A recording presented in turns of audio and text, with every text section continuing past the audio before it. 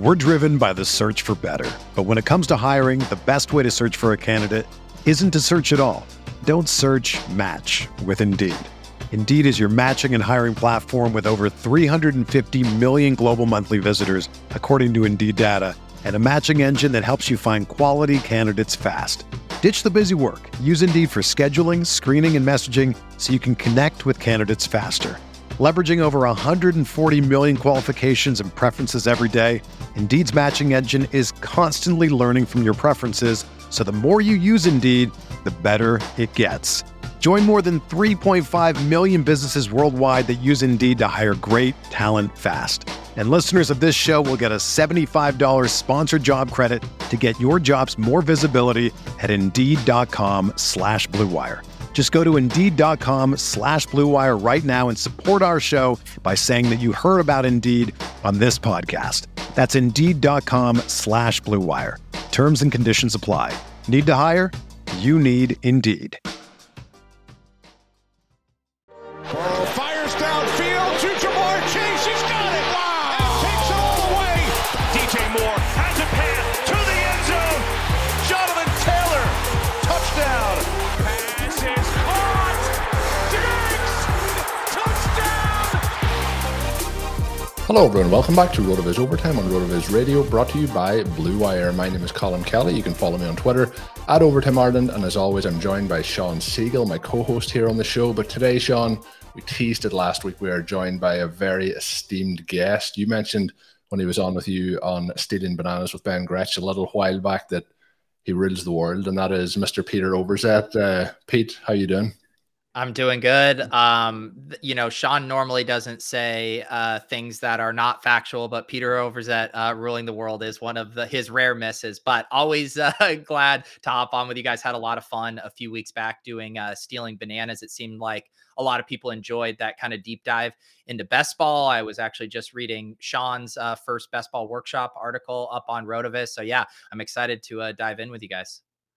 Well, the listeners were very excited to have you on the show as well. So we've got some cool content for both episodes. And obviously, everybody wants to hear us talk zero RB, and especially when we have you on here. So we're going to get some of your zero RB takes for 2022. We had Michael Leone on the show last week, and we were talking a little bit about some of these early selections. And it's been a little bit frustrating to try and execute some of these fun strategies early because, I don't know, I mean, the quarterback landscape, the scoring landscape in terms of what some of these teams seem to have, the corners they appear to have painted themselves into, maybe not that exciting. We were talking a little bit wide receiver apocalypse, but I mean, we know that's not going to happen, right? Even just in the last week, the swift rise of some of these running backs, some of these guys who were in the dead zone, now moving up to push some fun wide receivers down. I'm still excited to do some hyper fragile. I was talking with Ben on our live draft that we did last week. He was explaining to everyone, obviously, the hyper rojo, which, I mean, that's probably going to be like 75% of my drafts this year. But it looks to me like the dust is going to settle back in the right place for this fun approach that we like to do. How do you see kind of that dynamic, both sort of in the early going and the direction you think things are going to take? Yeah, I think it's probably, I do agree. We had a weird offseason for the wide receivers through free agency. So many of these elite wide receivers, when we were looking at the first round, and, there are 5-6 guys that seemed like awesome picks. And normally you look back on each year and we're, collectively RotoViz guys way more willing, to draft wide receivers in the first round. But this actually felt like one of the first years, holy cow, we could have 5-6 wide receivers be first round picks. And then all the free agency news with Devontae Adams, with Tyreek Hill, all these guys kind of dropping, even if people are worried about Allen Robinson. I know some people were knocking Cooper Kupp. So yeah, the landscape shifted. And I think there's also a lot of uncertainty around running back situations. And one of the things that always pushes up running backs is overconfidence in projecting volume. And so I think because of the changes through free agency with the doubts with the NFL draft, how those picks are going to settle in. I kind of am just wondering if this is kind of a temporary blip on the radar. And after the NFL draft and things settle and people get confident again in their running back projections, that, the dead zone's going to settle as it always does. And we're going to end up having some good wide receiver values. Maybe that's being too optimistic, but that's kind of how I feel right now. Yeah, it's a case that it's one of the two. It feels like maybe we're just drafting earlier than we normally do. I know, Pete, like yourself, we're drafting all off season long, but this does feel like a little bit probably earlier to be hitting it than normal. But what are some of the earliest draft slots that you're thinking about building zero RB teams from, and what are those teams kind of looking like at this point of the offseason? I know myself and Sean have done a couple from as high as the 104 kind of selection. So I'm wondering if you've gone that high, but there is a lot of kind of flux at the wide receiver position. And that's obviously changed things up and how you'd approach some of that in terms of quarterbacks, retiring, quarterbacks coming in, maybe not being as exciting as they have been. The second year guys are already priced at quite high values, when we're heading in and looking at those drafts. So what are some of the things you're thinking for zero RB this year? And I guess what's the scene like out there for you?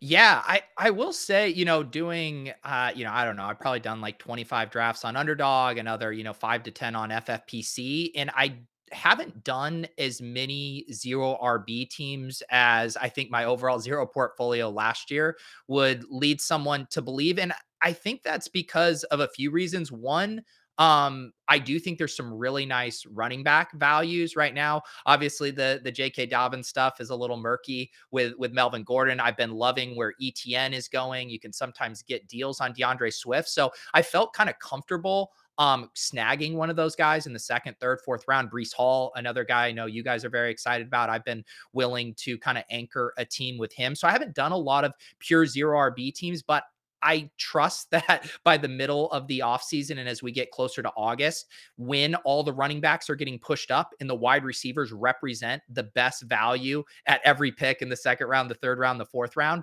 I think I will ultimately end up shifting my portfolio to that heavy approach. Because I know last year on Underdog, during the season, it was just like every single time I was ripping off true zero RB because the wide receivers were the best picks. And I guess just right now early on, and maybe this is kind of what Sean was hinting at with this feeling a little weird, that I haven't necessarily always felt like the wide receivers are the best picks currently. Well, Pete, proving my thesis that you ruled the world. So again, I'm not giving that up very easily at all. You have a spot in our current RotoViz staff underdog draft, which I absolutely love. You also have this sort of provocative wide receiver ×3, then topping that off with Josh Allen in round 4. So that's your start. You have Devontae Adams and DK Metcalf as some mildly controversial picks, maybe among those first 3 wide receivers. It's interesting to see Metcalf there. Again, Leone was talking about how that's somebody that he is pretty concerned about.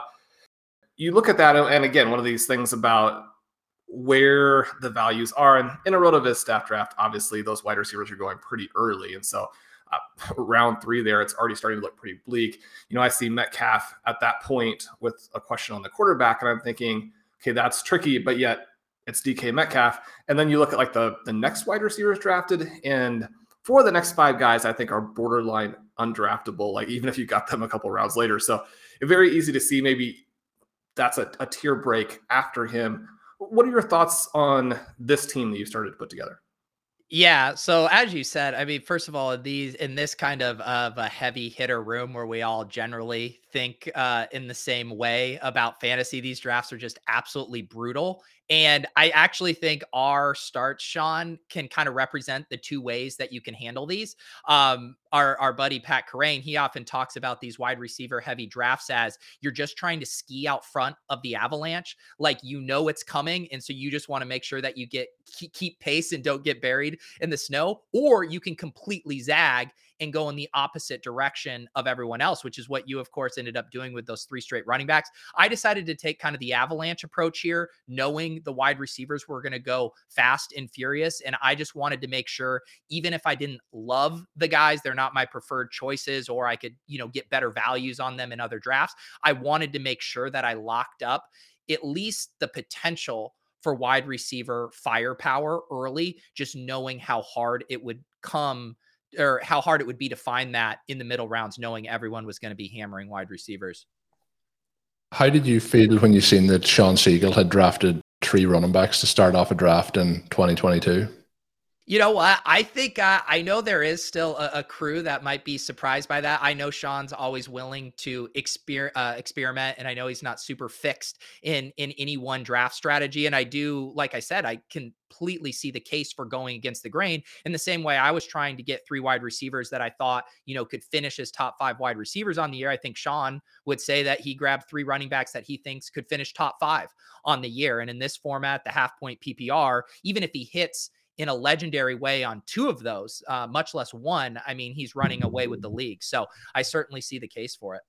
The other question was, you mentioned that, come kind of June, July, August, that we will be back to the norm, I guess. We'll have the guys on who want to draft running backs early. Those running backs will get pushed up. What are the expectations if that doesn't happen?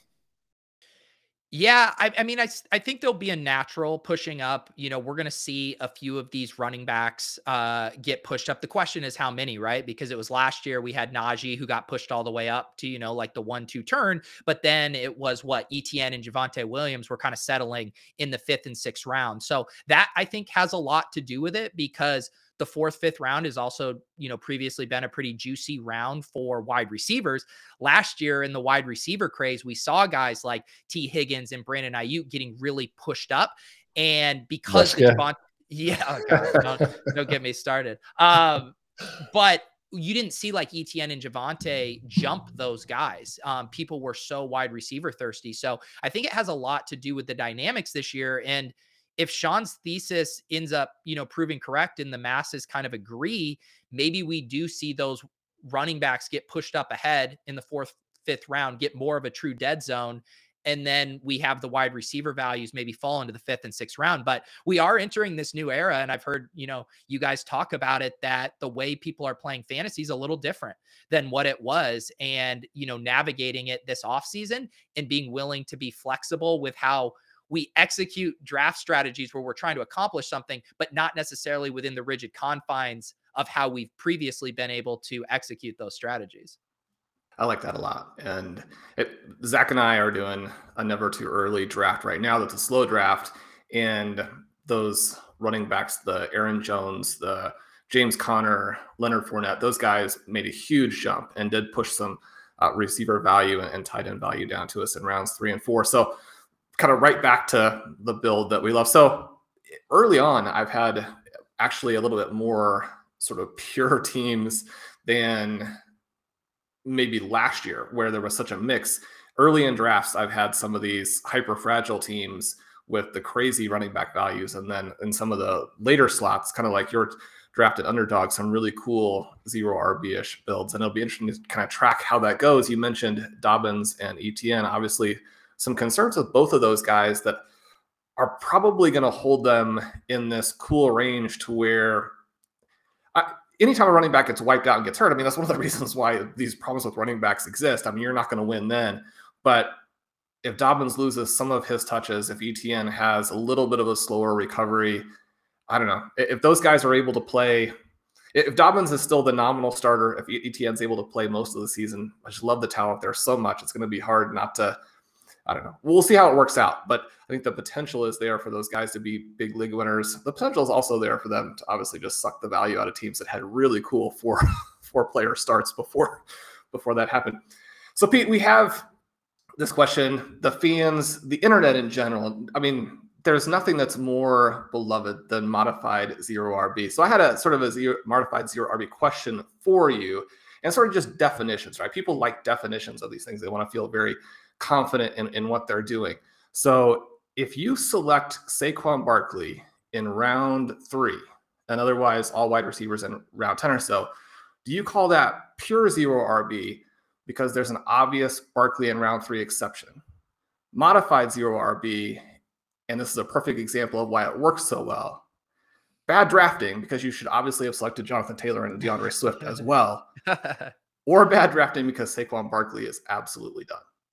So here's the thing. If you want to get people riled up, you definitely want to include the term zero RB and how you describe drafting Saquon, whether that's saying, true zero RB, modified zero RB. If you just throw that in and someone sees a running back, curious that you say zero running backs, and yet I see a running back that you drafted, then that's the plan. I think the actual term, if we want, like I would call it, and I actually mentioned this on a show yesterday, I would call this modified anchor RB, or modified single elite RB, because, and this was a draft strategy I used a lot last year, where it's like everyone likes the idea of getting their anchor running back or two anchor running backs early. No one disputes that that's a good strategy. But last year, a lot of times we were pushing it and seeing, could we grab DeAndre Swift in the third round to serve as the anchor running back, but we're going to load up with two wide receivers, and just seeing, can we get that legendary season from Swift at a discount? And so that's how I think about it, is you're still accomplishing the goals of a single RB at the top, but you're just using a little less draft capital to ensure that you can get some pass catching firepower. So I'm going to go with, I don't know if this is a new term, but modified anchor RB. If we can get anything with modified in it, I'm a big fan. Really enjoy the modified zero RB talk, so I'll be on board with that one. Hey RotoViz fans, this is Dave Cabin from the RotoViz Fantasy Football Podcast, taking a minute to let you know that as a loyal RotoViz listener, you can get 10% off a 1-year subscription when you use the promo code RVRadio2022 at checkout. It gives you full access to all of our content and tools, and again, that's RVRadio2022 at checkout for 10% off a 1-year RotoViz subscription. Enjoy the podcast. We're driven by the search for better. But when it comes to hiring, the best way to search for a candidate isn't to search at all. Don't search, match with Indeed.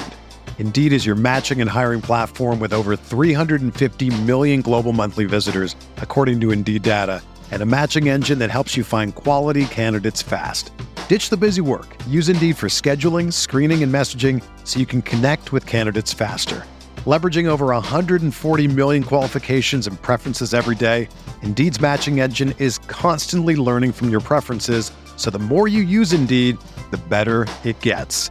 Join more than 3.5 million businesses worldwide that use Indeed to hire great talent fast. And listeners of this show will get a $75 sponsored job credit to get your jobs more visibility at Indeed.com/Blue Wire. Just go to Indeed.com/Blue Wire right now and support our show by saying that you heard about Indeed on this podcast. That's Indeed.com/Blue Wire. Terms and conditions apply. Need to hire? You need Indeed. When you need mealtime inspiration, it's worth shopping Kroger, where you'll find over 30,000 mouth-watering choices that excite your inner foodie. And no matter what tasty choice you make, you'll enjoy our everyday low prices, plus extra ways to save, like digital coupons worth over $600 each week. You can also save up to $1 off per gallon at the pump with fuel points. More savings and more inspiring flavors make shopping Kroger worth it every time. Kroger, fresh for everyone. Fuel restrictions apply. Moving into some zero RB targets for 2022, the listeners will want to know who we're targeting. Last year, my favorite player, I thought at one point I had overdrafted him, was James Conner. Both him and Leonard Fournette are, as Sean quoted here, have gone to the land of overpriced toys. It sounds like something out of Toy Story, but who are kind of round 8 to 12 backs to build out a zero RB draft. Then we're looking at guys like Penny, who we're obviously big fans of, who came through strong last year. We have Devin Singletary as well, who's a relatively good value. How should we see them after those blazing finishes that we had? Can they start the season like that, or are they starting to get a little bit too expensive even at their current spots? To me, those guys you mentioned, they look attractive at their current price, because I don't know, tell me if you think I'm wrong, but in different, years of playing fantasy, Penny and Singletary coming off of their seasons, and specifically really hot finishes, we know how much recency bias kind of drives next year ADP. Like, I'm kind of shocked that those guys aren't 5th, 6th round ADPs right now. And so the fact that the market is, rightfully being cautious about their spots, but in a way they wouldn't have, in years previous, to me, I don't mind those guys there. And I actually think that range you mentioned, 8th, 9th, 10th, 11th round, I'm looking at an FFPC board right now. Those guys are nice. Even Kareem Hunt, going in the 8th round of a recent never too early draft, he was a guy that was routinely going in the 5th and 6th round last year in the offseason. So yeah, a lot of these guys that, whether through their pass catching upside or just their route to leading, a prolific rushing attack in Penny's case, I think they are all really nice picks. And it's another reason why I feel so comfortable kind of hammering, wide receivers through the 5th, 6th, and 7th rounds, just knowing that those guys are there. Yeah, they really feel like the guys when we touched on earlier in the show that we could see come August, those guys get steamed up draft boards, particularly if the Bills don't draft a running back. We'll see Singletary move quite considerably, I think. So it's going to be interesting to see the situation around Carson and the Seahawks, along with Penny, and then obviously Singletary. The other situation that is Sean's monitoring very closely as a Chiefs fan, and obviously we're all Ronald Jones fans. We're part of that club, and we cannot leave. But you took CEH on underdog in that recent draft that Sean mentioned. Should we be taking him as a target over Rojo? Is there hope that Rojo can break out this year, or should we have faith that it might eventually happen for CEH? Yeah, and so this pick is this isn't the funnest answer, but it's like, this is my only share of CEH. It was also, until the other day too, my only Elijah Mitchell share, because these guys normally go much higher than I'm willing to take. Then you get into RotoViz friends and family draft, and they're dropping 20, 30, 40 picks past ADP. I start to be like, okay, maybe this is my chance to get my exposure to these guys there. So yeah, I mean, I think I'm going to end up having way more Rojo this season, just because I assume he's going to be the cheaper of the two. Maybe, steam and sentiment will change on that, but I like the idea of taking the cheaper of the Chiefs running backs. However, in this spot, do I think the actual probabilities of Ronald Jones, being the lead back there are that much greater than CH? I don't. I think it's probably closer to a coin flip. So in a spot like this, if I can play the other side of the coin flip in a cost-effective way, I was happy to do that there. Yeah, I thought you were going to say that you were going to have more Ronald Jones this year because you're drafting with Pat Curran most of the time, but I thought that would be the other reason. Yes, that's too. I mean, when you have a highlight clip for a player, that also tends to drive us to drafting them, because then people want to see the highlight clip. So when you don't know who to draft, you just say, who do we have highlight clips for? We'll just draft them. Yeah, you have to give the people what they want. But the other place to look is Miami. Seems to have got a little bit quiet around Miami. Obviously, kind of this time last year, there was a lot of talk around the wide receivers, and Will Fuller had went there and things like that. But we're really looking at the running backs and how to play them this year. Is there anyone exciting you in that Miami backfield? Yeah, I mean, another guy in that range who I've ended up with a lot is Chase Edmonds. And, early in the offseason, before the Chase Edmonds news, I was drafting a ton of Mostert late in the 17th, 18th round, just kind of, still believing in his talent and that he would get another shot somewhere. And I just kind of, it's rare for that archetype that you're excited about, who's a older, injury prone late round guy. But if there's still, if he's even 80, 85% of what he was from like a speed perspective, I still think there was juice in the tank. But I'm kind of surprised that when you look at the ADP, that the fact that Mostert is still hanging, 14th, 15th round, I would have assumed then that meant Chase Edmonds was going in the 7th, 8th round. And that hasn't really been the case. It seems like there's massive uncertainty from drafters for this entire Miami backfield. And I kind of like the discount you're getting on Chase Edmonds now. I know you're routinely in this draft, he went in the 11th, and I don't even think that's too out of the ordinary for regular underdog drafts either, to go in the 10th, 11th round. So to me, he represents a great value in the sense that I think he will have a pass catching role. And then, in those situations where if Mostert gets hurt or Gaskin is hurt, I think Chase Edmonds could take on an expanded role. So I kind of like that hybrid. Hey, he'll get us some usable scores right out of the gate, and then also hopefully a little contingent upside as well. We did mention Rojo, two other players that kind of fall into that bracket over the last couple of years that were hoping for that breakout, but it hasn't really happened.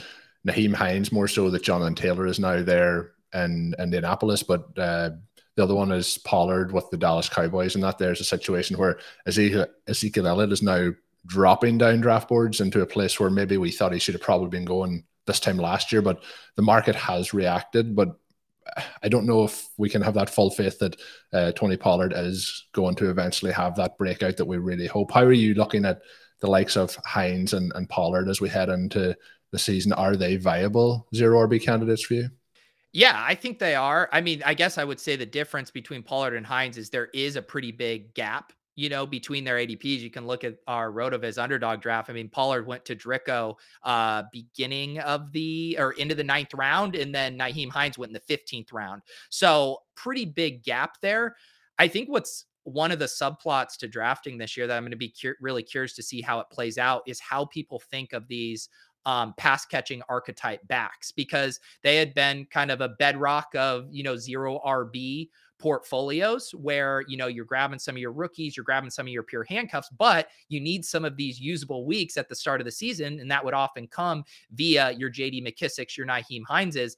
Last year, I felt like that archetype kind of cratered in a way that a lot of people felt burned. And, this year I'm kind of wondering, are we going to get a really nice discount on these guys? I mean, even players like Darrington Evans last year, our friend Eric Beimfor kind of memed him into a much more expensive pick, but it was because you were selling yourself on that pass catching upside there. So, seeing Hines in the 15th, I'm still feel very confident in him as a player in that offense. I think Matt Ryan will be pretty friendly as far as a check down quarterback. So yeah, I'm ready to go back to the well on these guys, and kind of excited that we're going to get a little bit more of a pass catching discount than we maybe would have gotten in other years. What about the massive, massive league winners where, you look at Penny, who had, this just white hot run at the end of the season. He was a little bit more expensive at times, obviously, again, in training camp, struggling with those injuries. They had some other guys like Alex Collins who were looking pretty good, kept him very inexpensive, even during the time period where, you had that kind of perfect group of backs that throughout the majority of draft season were pretty affordable. And then right when you get into August, these guys are going in rounds 11 or 12. Now, there are some specific weeks where Penny was expensive too, but then you have someone like Cordero Patterson, who was absolutely free, right? You have this guy who was big, extremely athletic, this pass catching back, but because the NFL hadn't, used that in any way, shape, or form for a decade, there was no reason to believe that suddenly that was going to happen, and it did. So kind of an unfair question, because obviously if we could see these things coming, then these people wouldn't be priced there. But do you have some guys do you like just extremely late? Do you think not only could be useful, but could actually be just monster league winners? And when I kind of look through, I mean, you have to really squint or to force yourself to believe on some of these guys, but there are some athletic players who are really cheap. Now, Ramondre Stevenson, not that expensive, but somebody who does kind of fit the mold of someone who could have a massive breakout. Then you've got some cheaper guys like Kenyon Drake, Chuba Hubbard, Deontay Foreman, Kenny Gainwell. I mean, you've got some real athleticism in that group. Are there some players at the very ends of drafts that you think, this guy could actually be an 18 point per game player, maybe at least for like a 5 or 6 game stretch? Yeah, I've been taking stabs on different types of players. Obviously, been mixing in a decent bit of the rookies. I love that nugget that you passed along from Blair Andrews of saying upside is basically just a euphemism for how many rookies you've drafted. So I've been very conscious of making sure I'm sprinkling in those guys, even if I don't, have a good grasp on their situation or even what they are potentially as prospects. But I think some of the other types of players I've been looking at that could fit that mold would be, who are bounce back guys that had a rough year, but are still in potentially juicy situations. Trey Sermon has been a guy I've been willing to take stabs on, knowing that the draft capital and the interest was there from the 49ers. We've seen over and over their willingness to plug and play random running backs and have a lot of success. And I certainly prefer Eli Mitchell straight up. I don't know how you couldn't, but whether between injuries or things getting shuffled, I think there's still, a little hope. I'm leaving a candle on for Trey Sermon. And if you told me that, he finished as the lead back for the 49ers this year, I think, you'd probably be a little stubborn to say you were surprised. I think that's within the range of outcomes, even if it's a lesser percentage. And then, I have been taking some of these, what I would consider true handcuffs that I think could have massive upside. Deontay Foreman is one. If we think that he does have the number 2 job there ahead of Chuba Hubbard, who's fallen out of favor, we've seen it. Why are people so afraid to draft McCaffrey this year? And why is he sliding to 1-4, 1-5 sometimes? It's because of that injury risk. And if that is true, then you would think on the flip side, Deontay Foreman would have a little bit more rich of an ADP with people trying to capture that upside. And I thought he looked good last year when he filled in for Derrick Henry. And I know we're not super excited on the Panthers offense as a whole, but I feel pretty good about what Foreman could do with, 15 plus touches a game. So yeah, I'd say that kind of buy low guys, some true handcuff guys, and then just praying that we're right. And you mentioned the rookies, and in many ways we don't even know who they are yet. But who are some of the names that you like to get in there, even if you're not 100% sure about the player? Yeah, and I'll be completely honest here. I am not super in the prospect weeds yet. I've been reading your guys' stuff, of course, hearing what Gretsch and Karain and Davis are saying. But honestly, I've been taking a bit of, I guess you would say, like a price sensitive spray and pray approach, in that, some of these rookies have become buzzy and trendy and have gotten pushed up. And then wondering, are they actually that different from some of the cheaper guys? So, I've been taking in our RotoViz draft, I just took Zamir White. He's a guy I have some shares of. I have a decent amount of, Rashad Whites, Kyron Williams, guys like that who I think if they land in the right spot, I think they could, have what we're looking for, which is a late season kind of surge as the rookie running back with fresh legs. So honestly, I've been pretty, I guess I would say prospect agnostic, but just making sure that I'm always grabbing at least 1 or 2 of these guys that, people are projecting to have some form of decent draft capital. Awesome stuff. Awesome. Really good stuff, Pete. We're going to have you back for the Thursday edition of the show, so we're looking forward to that, as we're going to dive into some listener questions and lots of stuff to cover there. But before we do let you go, the listeners should already be following you on Twitter, but if they are not, it is at Peter Overzet. But Pete, I know you are branching out in the YouTube streets with a second channel, and I know you're crushing it over there with a couple of different shows, including Ship Chasing. But do you want to let the listeners know more about it, or anything else you've got in the pipeline? Yeah, I decided to spin up a second channel. My main channel, I do just pretty much exclusively live streaming. And so I kind of wanted a place for, doing some more, produced videos. The first one is up there on getting ready for the USFL. So if anyone is needing to bide their time until we get the NFL draft, we're going to have some USFL contests starting this weekend. And yeah, that channel is called Peter Overzet's Deposit Kingdom, and plan to do some more kind of strategic best ball videos up there as well. And then, like you said, of course, Ship Chasing every Wednesday night with Ben Gretsch and Pat Karain is always a good time. And we've been, mixing in both underdog and FFPC drafts here throughout the offseason, because if we've learned anything, people absolutely love it when we draft on stream. So, not fighting it and just embracing it. Once again, thanks to Peter for coming on the show. Always fantastic to talk with him, and really enjoyed that. We covered a lot of ground talking best ball on today's episode, and real pleasure to have Pete on. Hopefully you've all enjoyed listening in. I always love when there's zero RB discussion. I know the listeners ask for it a lot, so it's really good to get that in there with Peter's thoughts as well. And we're looking forward, for anyone who's waiting for show 2 to come out on Thursday. We have recorded already with Pete, but we got some improv from Pete at the start of the show from a listener submitted quote that they wanted read, and you are not going to want to miss that on Thursday's episode. I know you're going to want to come back and listen to the tight end advice you give and the different strategy we talked about managing your roster exposures. But Sean, that was one of the funniest things I've ever had on a podcast.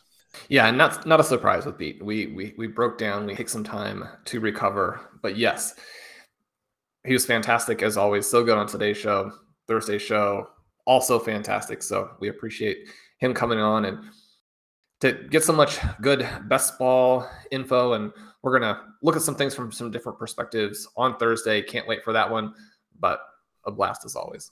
Yeah, really fantastic. And we did mention Peter's YouTube channel. He's absolutely fantastic at what he does over there. But if you are over on the YouTube side of things, click on the RotoViz podcast feed over there. We are closing in on 600 subscribers were around the 575-ish mark, I think, over the last couple of days. We've had kind of an influx of people in there. So head on over, click that button.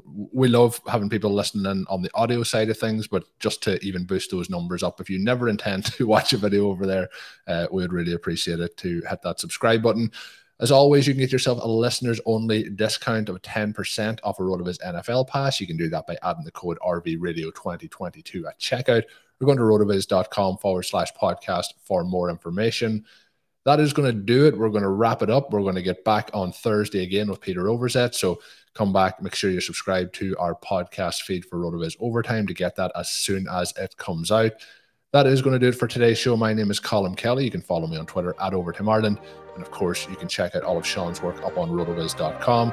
And until we're back with another show, have a good one. Thank you for listening to Overtime on RotoViz Radio. Please rate and review the RotoViz Radio podcast on iTunes or your favorite podcast app. You can contact us via email at rotovizradio@gmail.com. Follow us on Twitter at RotoViz Radio. And remember, you can always support the pod by subscribing to RotoViz with a discount through the RotoViz Radio homepage, rotoviz.com/podcast.